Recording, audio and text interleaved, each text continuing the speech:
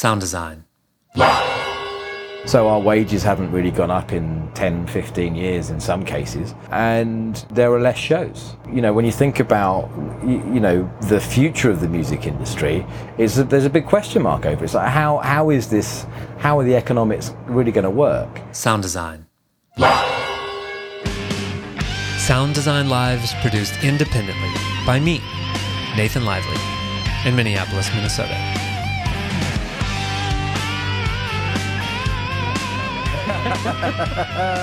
Okay, so what are you doing in Minneapolis? Well, first of all, it's nice to be back. It's funny because obviously we speak not regularly, but we speak. It's true, I saw you a few months ago. Yeah, and then being in Minneapolis and seeing you twice in the space of about 6 months. You're so lucky. I am so lucky. I feel like the luckiest man alive. Yeah.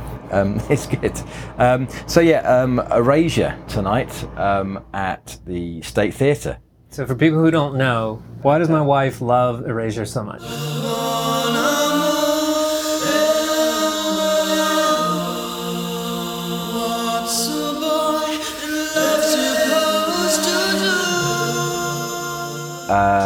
You'll have to ask her that. Okay, so they're a British band. They've been around since you've been working with them for. They started in '85, so I was like 4 when they were starting out. So it's one of those things where, for some reason in my career, this has kind of happened where I've ended up like the tunes that I would listen to on the radio, in the car on the way to school. With bands like Erasure, UB40, Billy Ocean, Underworld when I got a little bit older. But as a kid driving to school, they're on the radio all the time, and I've ended up somehow working with a lot of these. That's more than a coincidence. You've created that somehow. Maybe I have, but it's one of those weird things. So I distinctly, vividly remember like on the drive to school, and a little respect would come on the radio, and it's sure. So when I get I got the phone call to come and work with them, and from their tour manager, who I've worked with for I think I first worked with him about 15 years ago with a band called Goldie Looking Chain. Okay, I've heard about them. 8 Welsh rappers. About them. Yeah, we have. Was that your first tour? No, it wasn't my first tour, but it was. I suppose it was the first tour that I did with a band that started doing main stages everywhere. Okay. So I think I went from doing gigs, small gigs all over the UK, in the back of a car, driving from gig to gig with a few different bands. And then I got the phone call to do that, and then it literally went from doing these small gigs to doing main stage at Reading and Leeds Festival, Glastonbury, and all those big festivals in the UK. So that was quite weird. Within a year, I remember from the first time we did an interview a few years ago, I think you had met that person because of the house gig that you had or something, right? That tour manager? Well, yeah, kinda. That was basically, the house gig that I had at the time, the band, there was a few bands from Southend that started to, get signed and go on the road. And it was one of those bands that said, can you come and do the sound for us? I said, yeah, okay, cool. So went and did that. And that's where I met the guy on that very first tour that I did. That's where I met him to go off to starting to go and do all these Goldie Looking Chain shows. So who is Erasure? What's the lineup? So Erasure is Vince Clarke and Andy Bell. So Vince is the music man and Andy Bell is the singer and lyricist. And I suppose best defined as kind of synth pop. I mean, actually, Vince Clarke himself is actually, for anybody who's into synthesizer music, he is a bit of a legend. Sure. He started Depeche Mode back in the day. Hilariously enough, we used to live around the corner from each other when I was driving. Really? When I was driving to school. Yeah, they all lived. You were four. Yeah, Sure. they all lived in Southend at kind of the same time, which is kind of a bit weird. So yeah, so love a full circle, and that's Sure. kind of. I'm sure when they met you, for the first time, there's some connection. Mentally, they're like, Yeah. Well, yeah. I think it's funny actually because there's a definite kind of sense of humour from that part of the country that we all tend to share. So very dry sense of humour.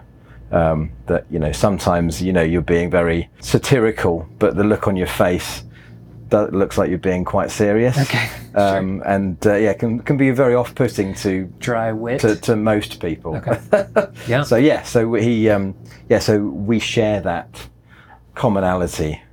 So sometimes after the gig, he was like, "So how was the guitar tonight?" You're like, "It was all right." He said, "Well, I was playing badly, so I'll see if you'd notice." So it's all right, man. I don't even turn it on. So it's that kind of rapport that we have together. So tell me about the inputs from the stage. We're running kick, snare, hats, bass. We have a stereo pair of track channels, stereo pair of BV channels. I've created these extra lines called specials, which are various different pops and clicks and maybe some solos and things like that which come down those lines. So I have a bit more control over where they sit in the room. Click track and 3 vocals and a spare vocal. And who is operating the playback? That would be a chap called Howard. Okay. So he takes care of all the playback. So that's all coming from the stage. All coming from the stage. Oh yeah, and we run MIDI timecode and SMPTE as well down the audio lines. Okay, so he hits play, and the playback sends you time code. Yep. And what does that do for you? It basically just runs through my scene. So I'm doing... Okay, triggers the scenes for you. Triggers the scenes for me, yeah. So I've got... I must have about 500 different scenes in the desk. So one of the things that I really wanted to try and do was recreate some of those effects that they had on these big hits. Oh, you have to have the perfect timing. Yeah, have the perfect timing for them. So, and also the other thing is that sometimes you want to fade up a delay and fade it down. Sometimes you just need to hit a word and you've got to sort of turn that auxiliary on, bang on time. And if you're trying to mix the show, you're not always going to be on the right layer, the right time, and in a way, like running the time code. I mean, it took me maybe 2 weeks to kind of start getting it into shape, and then so I recorded the whole show with all the time code onto my laptop, and then would spend a couple of hours every day during the UK tour just refining bits and pieces, because as everybody got used to the timing of the new set and things like that, they would maybe start adding some little vocal bits and pieces here and there, and so I was just me learning the show over and over and over again, and refining those little bits of time code to trigger at the right, just at the right time. What that's given me the ability to do is, rather than thinking about, oh, I've got to make sure that effect is hit at that time, I can think about sonically how it's sitting in the room. And especially in sort of theatres like this where I'm stuck right at the very back of the room. We're at the State Theatre. We're at the State Theatre tonight, yeah. So and actually this happens quite a lot of theatres where mixed position isn't optimal. Okay. It's you're under a balcony. Under a balcony, okay. Yeah, or maybe under even 2 balconies in some places, or you're like right at the very top of the room, lots of rake seats. So most of the places we're doing are all seated. So the optimum mixed position would be the expensive seats. So they obviously don't like doing that. Mm-hmm. So we get shoved at the very back. So what it means is I can take my little late controller pad and start walking around the room, knowing that that delay is going to be hit at the right time, and not have to worry too much about it. Okay, so you feel pretty confident that what you're hearing in your position is similar to everyone else. Yeah, well, actually, in a way, it means that I don't have to stay at my position. Oh, to do the system tuning or to do the mixing? A little bit of both. I mean, obviously, I have to go back and tweak a few bits and pieces but it means that it gives me the freedom to walk around the venue, and I can even get up into the balcony and think, oh, okay, well, we might need a little bit more high end in these top boxes, and so I've got the control just to cool. do that. Because of the time code, can you step away then? From okay, got it. Yeah, and I mean, obviously, I don't want to be away too long. Go into the bar or going to get a cup of tea. Yeah, so I'm just nipping out for a smoke. Yeah, no, none of that. But it means that I can actually walk the venue like I've never walked the venue before. Wow. Obviously, I do that when it's empty and I've got my Pink Floyd playing or Michael Jackson or whatever I want to listen to that day, and I can walk the venue and go, okay, well, this is how I need it to be set up for the show. But then obviously, as you know, you get people in there, and it doesn't always necessarily change massively, but there are changes. So it gives me the ability to get up into the balcony where I wouldn't have a chance to do that if I didn't have this in place. Sure. So I can try and make sure that at least the majority of the audience are having a good experience.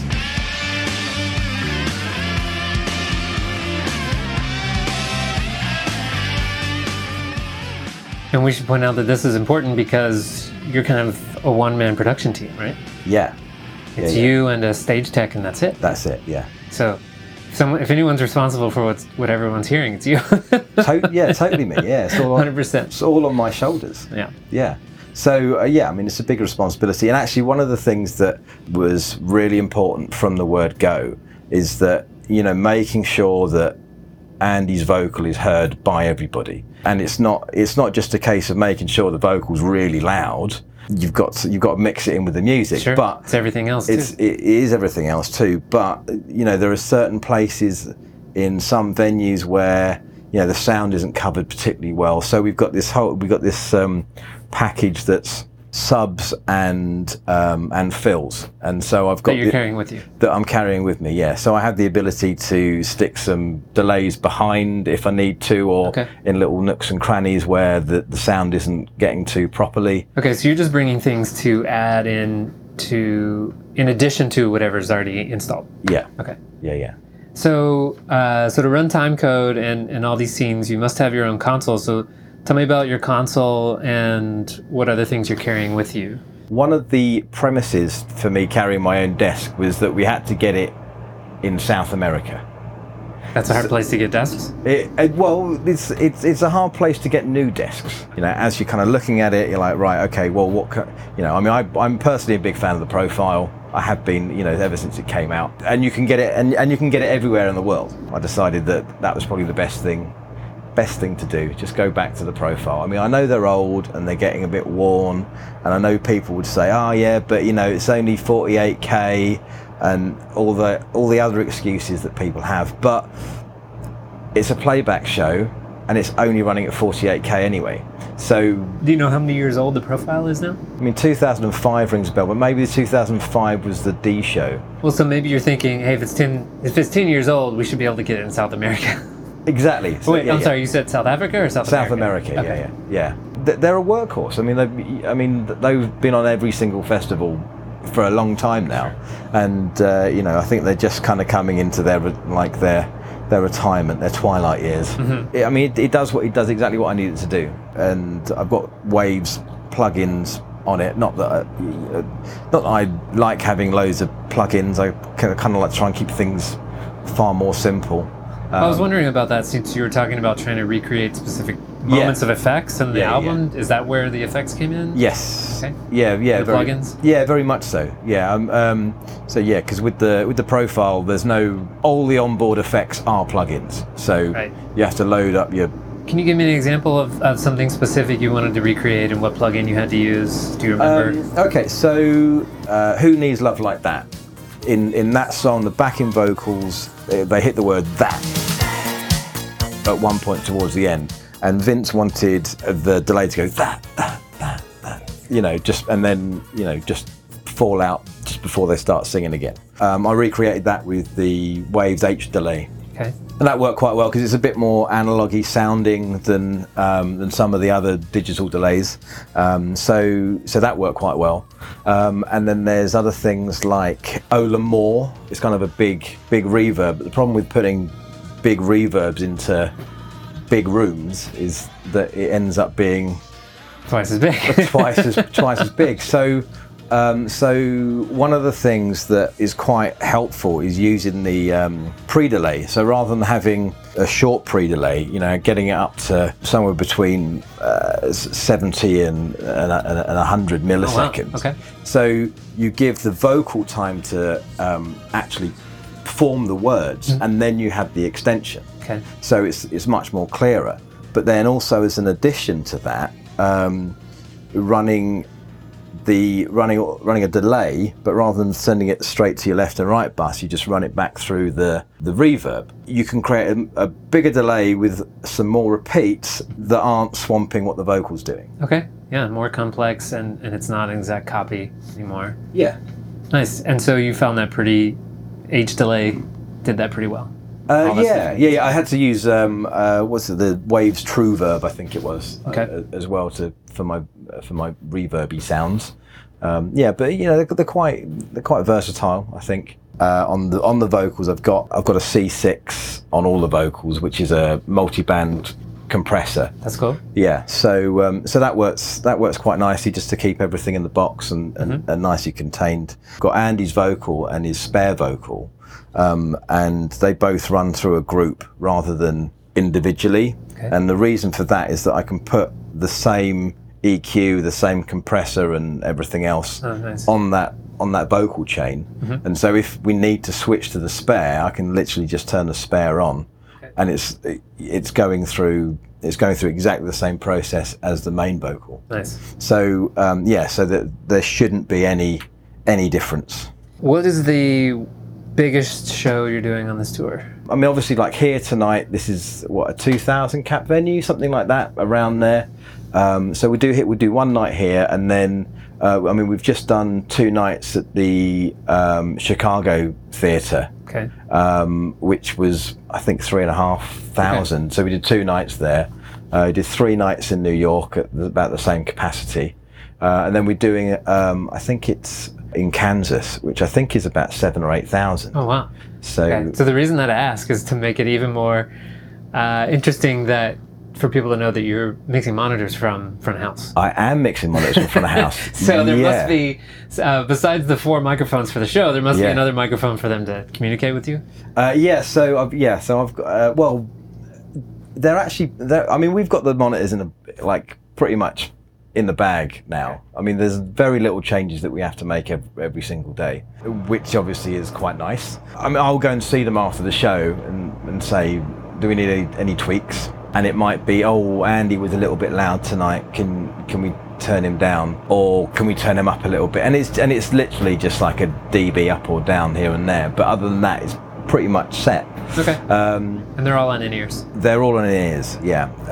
So we have our backline tech Howard, who's constantly looking at what's going on the stage. So if there are any problems, we've got to shout straight to me. So Howard and I communicate via a shout system, and also my audio tech's got a speaker and part of that shout system as well. So if there's any problems with the RF, he can let me know as well. So yeah, I mean, obviously communication's like key, really, to doing any show.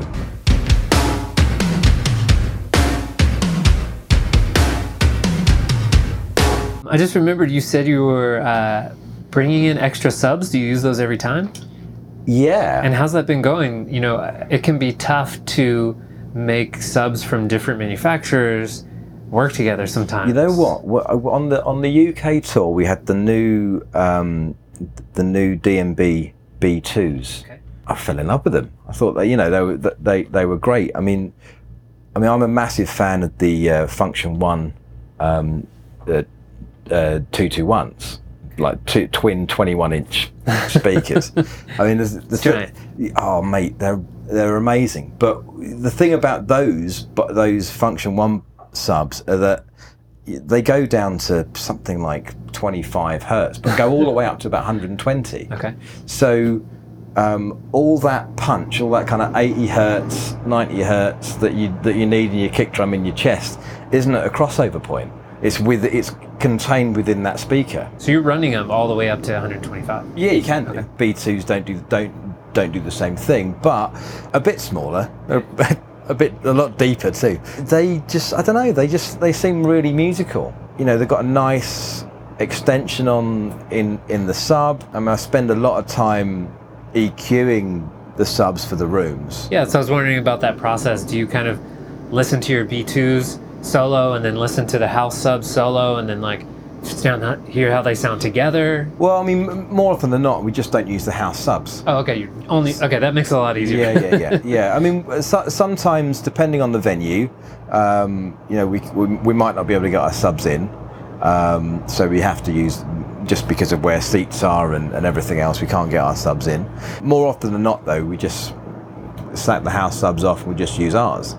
That's interesting. Was that a specific choice? You were like, is there space in the truck? What is there space in the truck for? And they're like, no, not enough for all the speakers. Well, okay, how about subs? Well, basically, like this actually came from the tour managers. So the tour manager's their old sound guy. Oh, okay. So, you know, he was doing sound for them back in the 80s, and he's just stayed with them ever since. We knew that this tour we wouldn't be carrying a full PA system, just because of the nature of the theatres that we're in. But one of the biggest problems with theatres in the US is that they lack bottom end. Okay. You know, they're set up for theatre shows. You know, I mean, I was doing UB40 and a very similar circuit, and they're all about the you know, sub, like reggae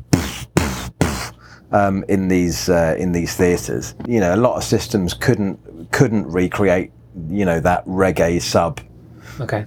I suppose hilariously, like, you know, when the sub that we're talking about isn't really reggae sub, because they didn't really have subs like that in the 70s.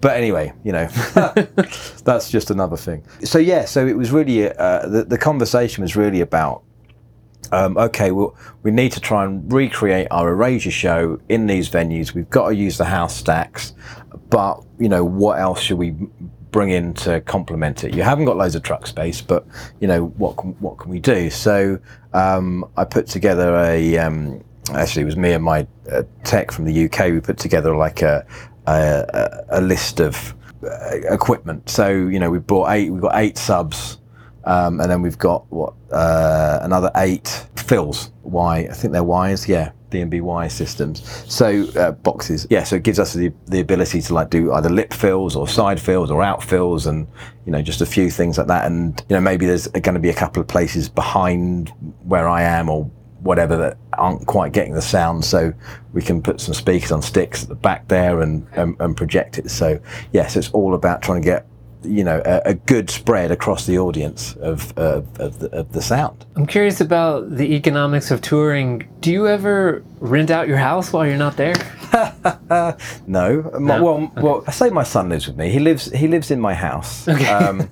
Okay, so he's there now with your mom. There. Yeah. Cool. Yeah. Well, it's not my mum. The house occupied. Yeah. The house is occupied. Yeah, with fish and cats and children and grandparents. So we try and kind of keep him in the same environment as much as we can. Let's be fair. It's been really tricky the last couple of years since he came to live with me. But I have to go to work. I have to earn the pennies to pay the bills. So I mean, I suppose the other thing is I'm trying to work out, you know, how to make money when I'm not on the road. Mm-hmm. You know, hence why I started up my clothing brand. Yep. You know? Tell me about your hat. So, oh yes, I'm wearing one of my hats, aren't I? Yeah, covering up my bald spot. Clothing brand. So, where was the motivation for this? I've always wanted to make hats. No, actually, you know what it was? After I wrote my book, I got asked to do some keynote speaking and some seminars, all sorts of different things that you do when, you know, people think you might know what you're talking about. Sure. And obviously then then they realise you don't and stop looking at you. What have I done? No, he's just an idiot, just a buffoon telling jokes on stage. I was at Plaza in Leeds in the UK, and I was asked to do some, I can't remember who it was for now, it was quite a while ago, but I had a lecture. I think it was about 45 minutes space I did. So I did this Art of Mixing a Show lecture that I do, which is all about sort of mixing and creativity, and rather than trying to think about your mix technically, you're thinking about it creatively, and how pieces fit together and stuff like that. And then the usual, does anybody have any questions? Nobody puts their hand up. And you go, okay, well, thank you very much for coming, and buy my book, exit via the gift shop, that sort of thing. So I exit the stage and I start walking around the exhibition and looking at all the new bits of kit that are coming out. And funnily enough, I end up at the bar. Can you believe that? And as I'm there, a load of guys that were at my seminar came over and said, "Oh, I've got a question. You could have bloody asked that, when I was up there." Sure. There was something really, really obscure. The internal refraction of a speaker cone, Okay. or something like that. These were sound students, so they weren't. They're not. Obviously they're learning about sound. It's probably something that they've heard in class or something like that, and I wanted to try and get some clarity on it. But like how a speaker cone works is relatively simple, but the kind of physics behind how it works is maybe a little bit more complicated. So when you think about wave fronts being formed as they're coming out the speaker, so this is what we start talking about, and bit by bit, you just see their kind of eyes glaze over. Okay. But they're all nodding and grinning and says, "I completely agree with everything that you're saying." Sure. But I have no idea what you're saying. I might have heard these words before, but in this sentence it makes no sense. And it was at kind of that moment I thought this would make a great T-shirt. Explaining this or what? No, well, in a way, it was, for me, it was a little bit like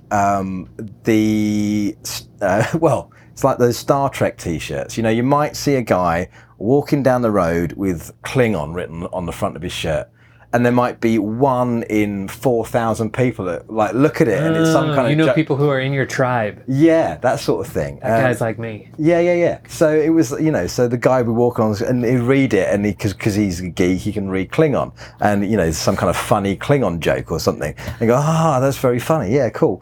So you're all part of the same thing. So that was the element of where it started. And then as I kind of sat down and thought about it some more, I kind of got excited about the idea, and it ended up becoming kind of a celebration of music technology. And the way that I kind of see it is that, without the technology, we wouldn't have the music. Mm-hmm. We wouldn't have, imagine a world without the guitar, no Hendrix, no Townsend, it's not a world worth living in, is it? Frankly. No arenas, no arena rock. Exactly. So it's that kind of celebration of music technology, because music and fashion have always gone hand in hand. So I just wanted to try and do something just a little bit different. So as I kind of went through designs and a few other bits and pieces, in a way, it's a streetwear brand for geeks. Okay. The first T-shirt I ever did was of Edison's phonograph. Okay. So it's a patent drawing of Edison's phonograph. So that's the first machine that would play and record sound at the same time. We did another one where, you see like people walking around with dates on it, like a year on their T-shirt, like 1978 or whatever. Obviously it means something to that brand, that, I was like, oh, okay, well, and so I ended up doing 343.2. 343.2. What is it? Which is the speed of sound in meters per second at 20 degrees of whatever an average humidity is. Nice. Obviously we all know the speed of sound isn't constant. It just looked cool on a T-shirt. Mm-hmm. I've had quite a few people say, "What's that?" Mm-hmm. What's the speed of sound? Let me tell you. Well, of course it is. Sure. Of course. And sometimes it strikes kind of quite interesting debates, really. Right. Well, I say debates, really, it's more of a monologue from me. But it sparks conversation. Yeah. It encompasses everything that I'm about. I love music, I love technology, and I love teaching. And so, these kind of prints are all kind of, in a way, can be conversation starters. Sure. There's things like, I've done some prints like the 8-track. Now, the 8-track is a really interesting piece of tech, because the 8-track was made, originally for studios. It was, the record company started giving it to the radio stations. They would get studio quality recording going out on the radio. Okay. And then in the 1950s, Ford introduced the 8-track player in the Mustang, I think it was. Oh wow, okay. And so then it became a bit more like you had professional audio in your car for the very first time. Wow. And so, you know, you'd get your 8-track cassettes and you'd stick them in your Mustang and drive around looking all American and cool. Yeah, we didn't have... That's what we did. Yeah. I think we had wax cylinders in our mini Metros at that particular point, you know, while it's raining with the roof up. Yeah, you know, that's the UK for you. And that was why it's a really interesting piece of tech. So it's all about the story of music, but told through technology and with interesting designs and relatively fashionable.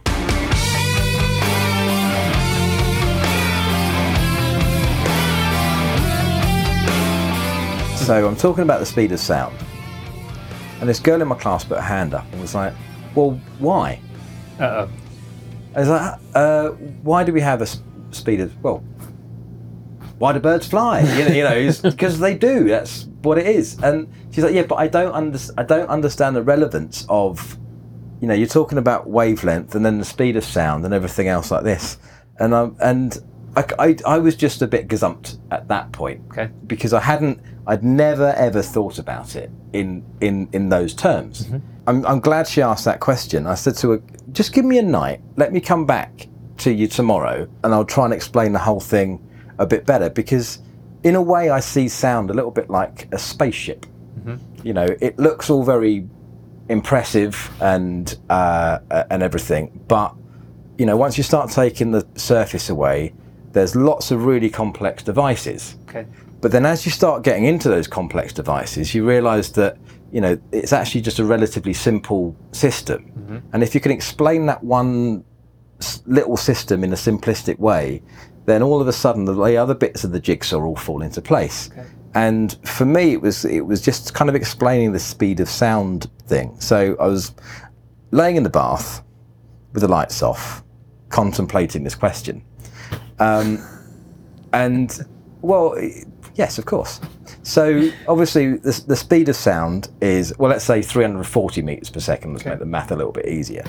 For me anyway, because my brain doesn't work. 340 meters per second. So sound has to travel at 340 meters in 1 second. Okay.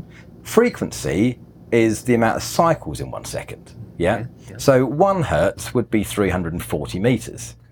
100 hertz would be 3.4 meters. Do you see what, and then, you know, when you start getting down into like a kilohertz will be 34 centimeters, you know, that, you know, because it has to do that cycle mm-hmm. in that space in that time.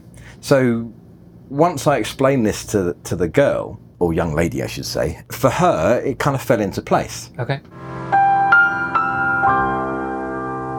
And I'd never kind of really thought about it in such a simplistic way. Teaching students that haven't really had much experience with sound or no experience with sound was actually quite a rewarding thing for me, because you get asked these questions that you haven't thought about for a very long time, or you haven't actually thought about in those certain ways.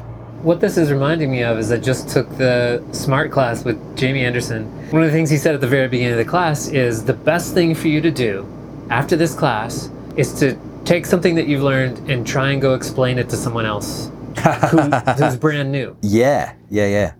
You're an author and a teacher and an entrepreneur making designing clothing and selling clothing now, and still mixing and touring. Do you feel like people should kind of have an eye on that? Like touring, they're not going to do touring forever probably, or you know, maybe that might not be their whole income. Myself and my contemporaries, which are maybe just a little bit older than me, probably the first generation of touring sound engineers that have actually had to think about maybe having another career. Because you know, the guys that started off in the 80s or 70s and 80s, you know, who have now retired, you know, some of my mates who are, you know, getting into their 60s, they're still touring because that's all they've ever done. Okay. One of the hardest things is, you know, things like family are, you know, a really important thing in your life. And you know, I've got my son, and obviously he's really important, but when I'm away, I don't get to see him. But it's something that you don't think about when you set out on this path. Sure. You just think, way, let's go, brilliant, rock and roll. Let's have fun. Yeah, let's have fun. And then there comes that point where you think, well, actually, I don't want to be 60 and living by myself in a rented flat somewhere in North London. I want to actually be able to have a life.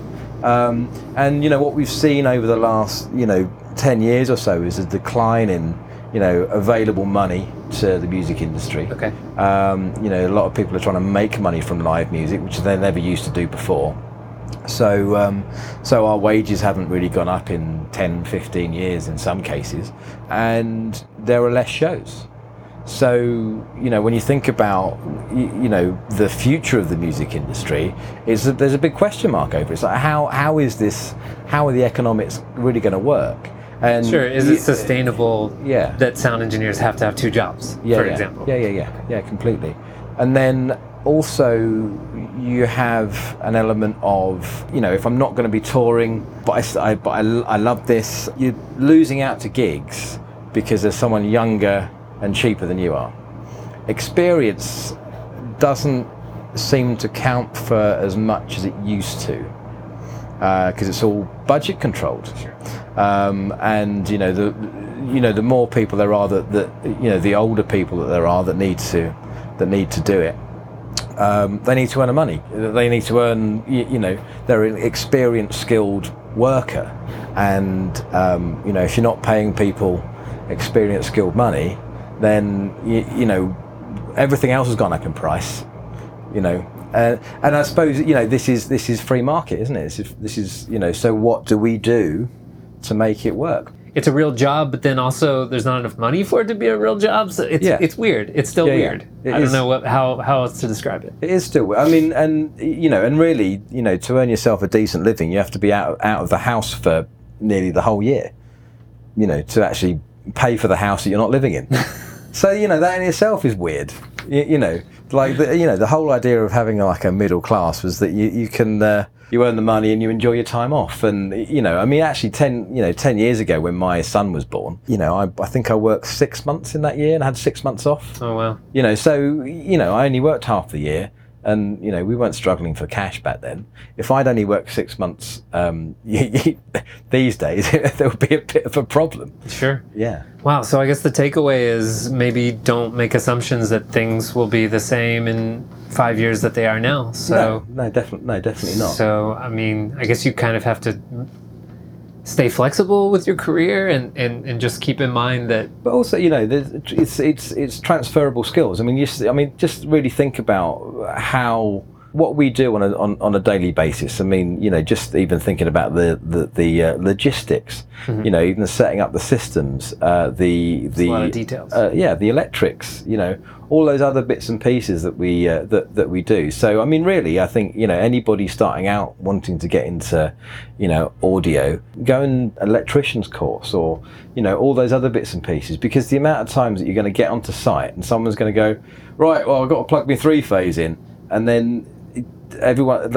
I'm not saying everybody, but a lot of people aren't really qualified electricians, don't really know what 3-phase is. I don't touch the stuff. I put my hands up as though that's someone else's job. Sure. If you're in that situation, you can understand and you understand the electrics and how electrical systems work. You're quite flexible between like lots of different industries as well. So at some point you might think, actually, I've got myself a girlfriend or a boyfriend, and I don't really want to be away as much as I am. So what else can I do? Electrics. Yeah, that's it. Or some kind of logistics, or Sure. Yeah, because actually, when you think about what we do, we take a relatively large production, set it up in a day, break it down in a couple of hours, stick it on a truck, and send it to the next venue. And we do it over and over and over again. It's crazy. People that organise bloody award ceremonies doing it for, they're organising it for, a year. We're just good at what we do. Dave, where's the best place for people to follow your work? Well, currently it's all on my Audio Architect Apparel page. That's what's going on right now. Yeah, on Facebook. Yeah. Oh, okay. So if people go to Facebook and just search for Audio Apparel. Yeah. Okay. They will. Yeah. They'll find me wearing all my clobber in various different technical environments at the moment, and maybe the odd American skyscape popping up on there. Yeah. All right, Dave. Well, thanks for talking to me. I know you have to get back to doing a show and making people happy. Yeah. Great. So thanks for talking to me. It's good to talk to you.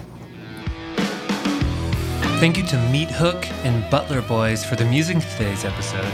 If you want to find more of their music, you can do that over at reverbnation.com/Meatlock Recording Studio. Sound Design Live is supported by Bob, Joel, Megan, Ellis, Hussein Kui, DC Sound Op, and Dave. And you can start supporting Sound Design Live today for as little as $1 an episode over at patreon.com/sounddesignlive.